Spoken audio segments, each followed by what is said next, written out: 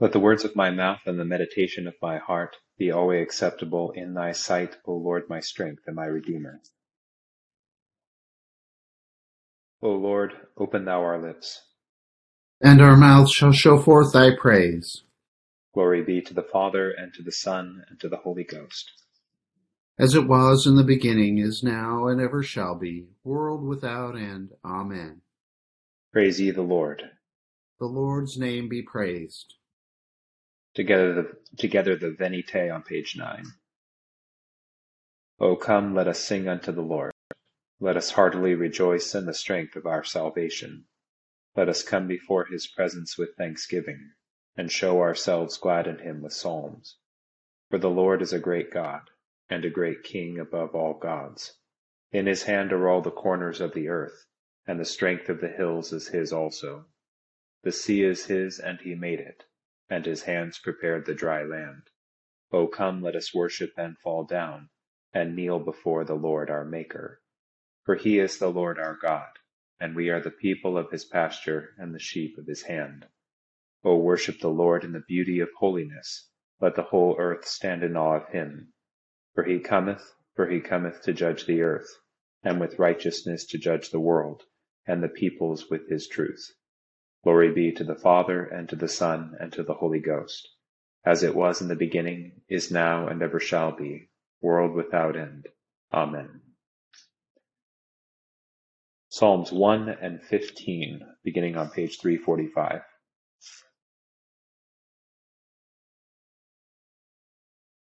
Blessed is the man that hath not walked in the counsel of the ungodly, nor stood in the way of sinners, and hath not sat in the seat of the scornful. But his delight is in the law of the Lord, and in his law will he exercise himself day and night. And he shall be like a tree planted by the waterside, that will bring forth his fruit in due season. His leaf also shall not wither, and look, whatsoever he doeth, it shall prosper. As for the ungodly, it is not so with them, but they are like the chaff which the wind scattereth away from the face of the earth. Therefore the ungodly shall not be able to stand in the judgment, neither the sinners in the congregation of the righteous. But the Lord knoweth the way of the righteous, and the way of the ungodly shall perish. Psalm 15. Lord, who shall dwell in thy tabernacle, or who shall rest upon thy holy hill? Even he that leadeth an uncorrupt life, and doeth the thing which is right, and speaketh the truth from his heart. He that hath used no deceit in his tongue, nor done evil to his neighbor, and hath not slandered his neighbor. He that setteth not by himself, but is lowly in his own eyes, and maketh much of them that fear the Lord. He that sweareth unto his neighbor, and disappointeth him not, though it were to his own hindrance. He that hath not given his money upon usury, nor taken reward against the innocent. Whoso doeth these things shall never fall. Glory be to the Father, and to the Son, and to the Holy Ghost. As it was in the beginning, is now, and ever shall be, world without end. Amen.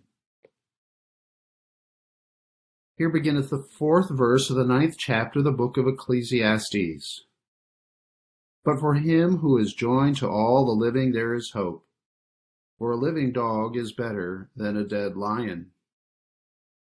For the living know that they will die, but the dead know nothing, and they have no more reward, for the memory of them is forgotten. Also their love, their hatred, and their envy have now perished. Never more will they have a share in anything done under the sun. Go, eat your bread with joy, and drink your wine with a merry heart, for God has already accepted your works. Let your garments always be white, and let your head lack no oil. Live joyfully with the wife whom you love all the days of your vain life, which he has given you under the sun, all your days of vanity, for that is your portion in life, and in the labor which you perform under the sun. Whatever your hand finds to do, do it with your might. For there is no work or device or knowledge or wisdom in the grave, where you are going. Here endeth the first lesson. Benedictus S. on page 11. Blessed art thou, O Lord God of our fathers, praised and exalted above all forever. Blessed art thou for the name of thy majesty, praised and exalted above all forever. Blessed art thou in the temple of thy holiness, praised and exalted above all forever. Blessed art thou that beholdest the depths and dwellest between the cherubim, praised and exalted above all forever. Blessed art thou on the glorious throne of thy kingdom, praised and exalted above all forever. Blessed art thou in the firmament of heaven, praised and exalted above all forever. Glory be to the Father, and to the Son, and to the Holy Ghost, as it was in the beginning, is now, and ever shall be, world without end. Amen. Here beginneth the 6th chapter of the Epistle of St. Paul to the Ephesians. Children, obey your parents in the Lord, for this is right. Honor your father and mother, which is the first commandment with promise, that it may be well with you and that you may live long on the earth. And you, fathers, do not provoke your children to wrath, but bring them up in the training and admonition of the Lord.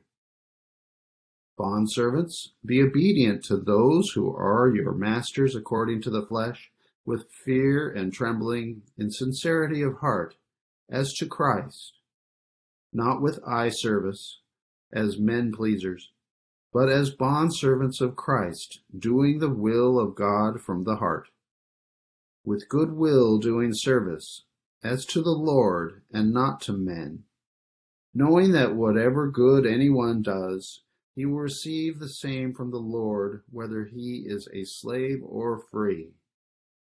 And you, masters, do the same things to them, giving up threatening, knowing that your own master also is in heaven, and there is no partiality with him.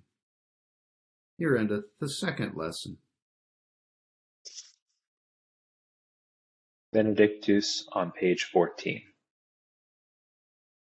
Blessed be the Lord God of Israel, for he hath visited and redeemed his people, and hath raised up a mighty salvation for us in the house of his servant David, as he spake by the mouth of his holy prophets, which have been since the world began, that we should be saved from our enemies, and from the hand of all that hate us, to perform the mercy promised to our forefathers, and to remember his holy covenant, to perform the oath which he sware to our forefather Abraham, that he would give us, that we, being delivered out of the hand of our enemies, might serve him without fear, in holiness and righteousness before him all the days of our life.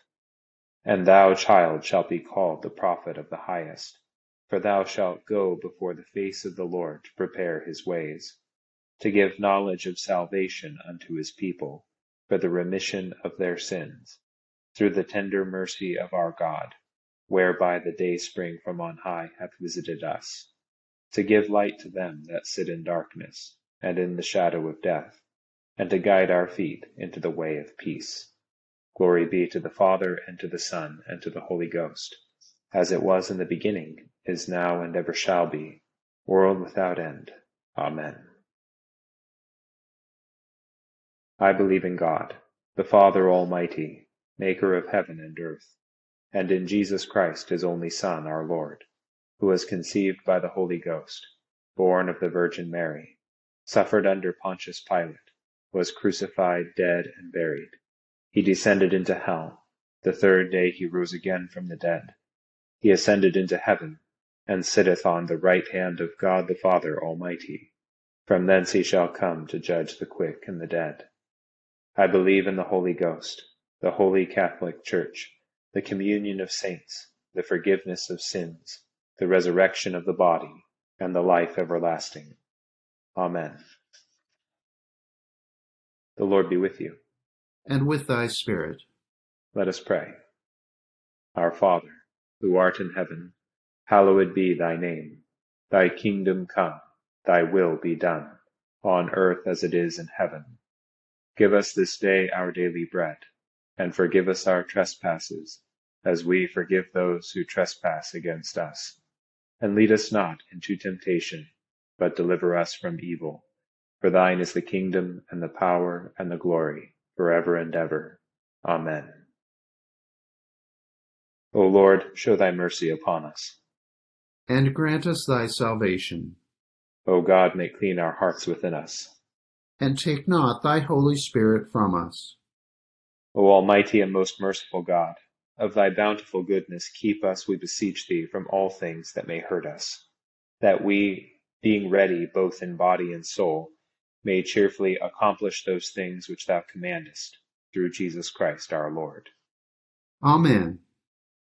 O God, who art the author of peace and lover of concord, in knowledge of whom standeth our eternal life, whose service is perfect freedom, defend us, thy humble servants, in all assaults of our enemies, that we, surely trusting in thy defense, may not fear the power of any adversaries, through the might of Jesus Christ our Lord. Amen.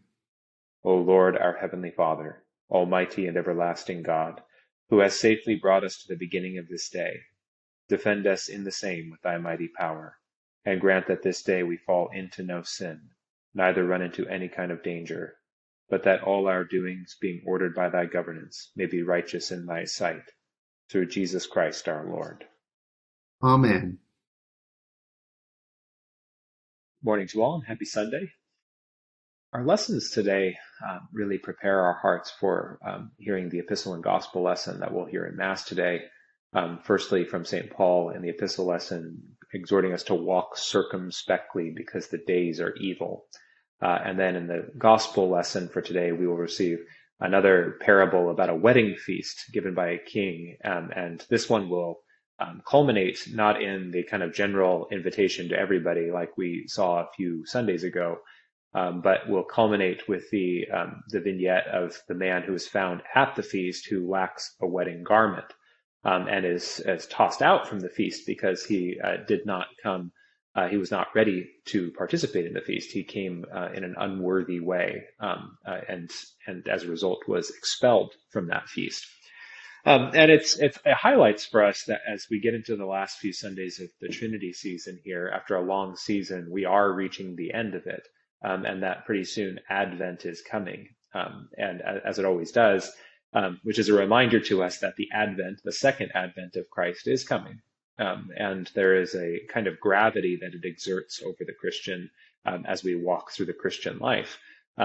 And so in our lessons for today, we get a kind of framing for this meditation in the Psalms. Psalm 1 is the beginning of the Psalter, and it describes the blessed state of the person who is rooted in the law of the Lord, who is, if they are rooted this way, rooted like a tree by a constant source of fresh water, whose roots can grow down deep and draw nourishment. And because of this, the changing of the seasons of the world have an almost negligible effect on this tree, because this tree is so well nourished by its placement near so much nutrient-rich soil and living water, that as a result of that, this tree almost seems to be a perennial fruit-giving tree, because it always has what it needs, and it doesn't suffer all of the same kind of seasonality or periods of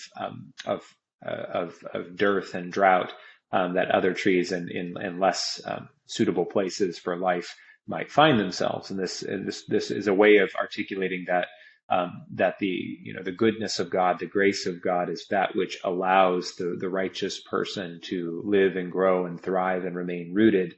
And that is why it is important to be cautious where we plant ourselves, where we root ourselves, because from where we root ourselves, we are able to draw whatever nourishment is available. And sometimes we have a minimum of nourishment available, and sometimes we actually have things that are opposed to a thriving life. And so it's a call that where we are drawing our life from, that is significant, because it will give us the shape of our life and whether or not we're able to bear the fruit that human life is meant to bear. And this is narrowed in some specifics in the second Psalm, Psalm 15, where the psalmist is describing 8 specific characteristics of a righteous life. And it's significant that what the psalmist means by righteousness here isn't a life that is completely morally perfect, which is thought, especially in the mind of the Psalms, to be, we're bound to err, and we're going to make errors and mistakes and have faults. But what this is describing is a life that is free of the internal contradictions, that has become free of moral contradiction on the inside. And what it describes is a person who is not willfully entertaining contradictions in their moral life. And even at great cost to themselves, they maintain their integrity, and they take great concern with upholding their integrity, because it's a way of articulating the interior dynamics of that tree, that person planted by the waterside, the righteous person of Psalm 1. What's happening within is that, for the best fruit to grow, there needs to be a kind of integrity to the tree's life over time. And as a result of that, the best kind of fruit grows from it. But where there are sort of factors and influences and at odds and with the growth of that fruit, there's going to be an effect to that fruitfulness. And so we see both this kind of big picture vision that all kind of comes from the nourishment of God's goodwill, but then also there are specific ways that we participate in that, and that we avoid willful, sort of contradictions within our moral life, and that cuts against the vitality of our life, and so that we don't have anything inhibiting the fruitfulness of our life. And so, as we look at the 2 readings from this morning, as we look towards as we look first towards Ecclesiastes, there is a kind of riddle that we see at end here, and it reminds us again that we get a reading from Ecclesiastes to remind us that death is coming, that the hour of death comes for all. And that there's a kind of readiness to which wisdom calls us because of the inevitability of death, as sorrowful as that is, that both the unrighteous and the righteous both arrive at an hour of death. And so the shape of one's life in preparation for that is significant. You could kind of look at a lot of the wisdom of the Old Testament as what we might call the art of dying well. The way that a life takes shape, and the way that we live, the art of living, becomes as well the art of dying, which is the art of meeting our end with integrity and meeting it in a way that our innocence is preserved. And as the Psalms promise, that person will be vindicated by God, even in the grave.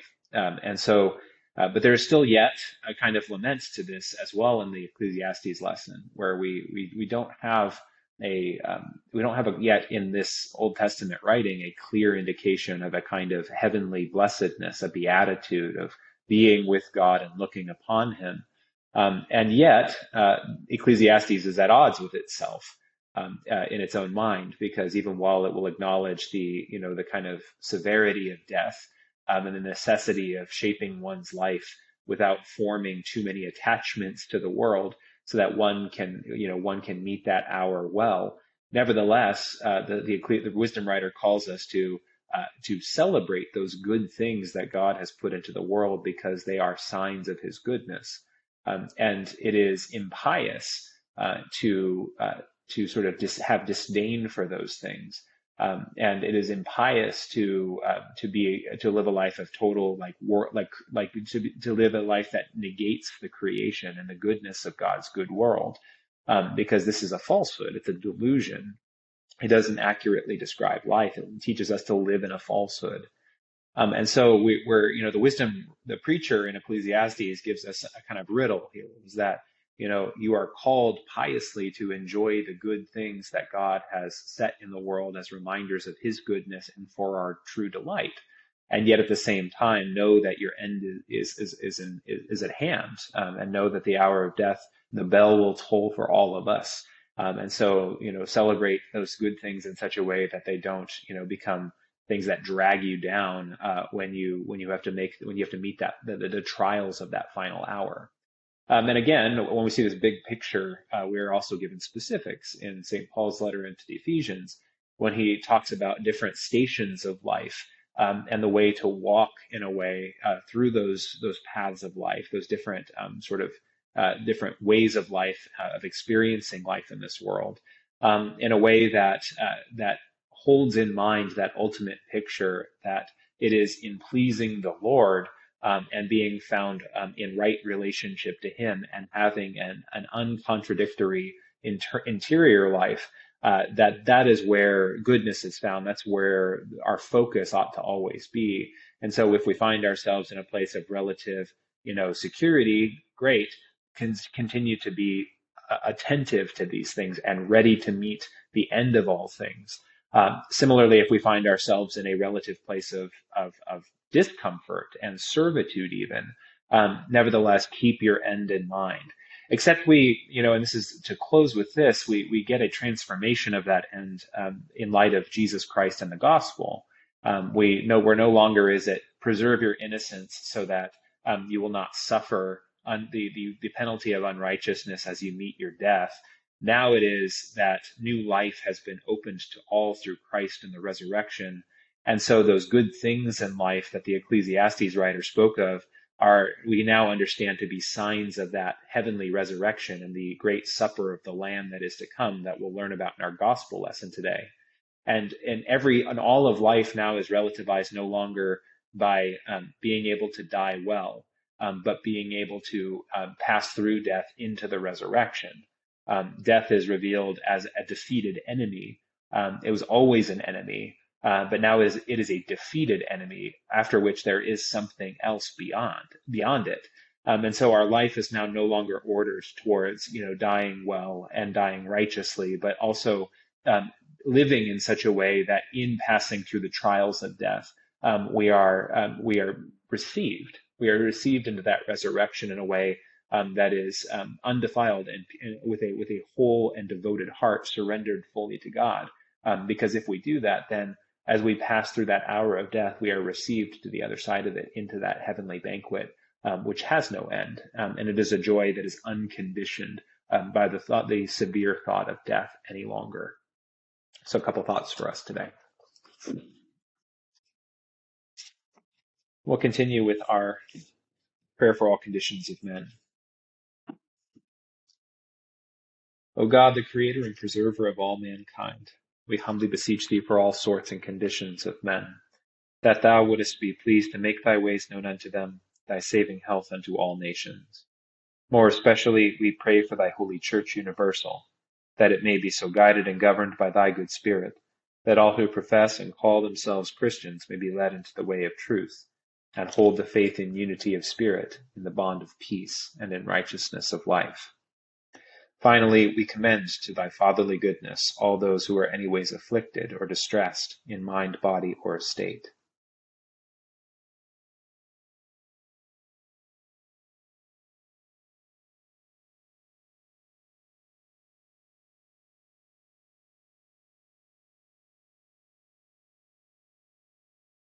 That it may please thee to comfort and relieve them according to their several necessities, giving them patience under their sufferings and a happy issue out of all their afflictions. And this we beg for Jesus Christ's sake. Amen. Almighty God, Father of all mercies, we thine unworthy servants do give thee most humble and hearty thanks for all thy goodness and loving kindness to us and to all men.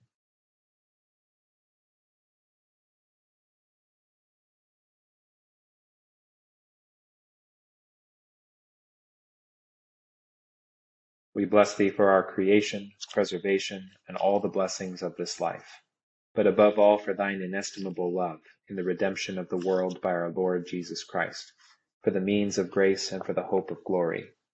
And we beseech thee, give us that due sense of all thy mercies, that our hearts may be unfeignedly thankful, and that we show forth thy praise not only with our lips but in our lives, by giving up ourselves to thy service, and by walking before thee in holiness and righteousness all our days. Through Jesus Christ our Lord, to whom with thee and the Holy Ghost be all honor and glory, world without end. Amen. Amen. O God, who makest us glad with the weekly remembrance of the glorious resurrection of thy Son, our Lord, vouchsafe us this day such blessing through our worship of thee, that the days to come may be spent in thy service, through the same Jesus Christ our Lord. Amen. The grace of our Lord Jesus Christ, and the love of God, and the fellowship of the Holy Ghost be with us all evermore. Amen. Thank you all so much for being here this morning. It's wonderful to pray with you. Hope you have a wonderful Sunday. Thank you, Thanks Father to Chris, Hayden. my co-leader tonight. Or this Thank morning, you so sorry. much. Have a good day, everybody.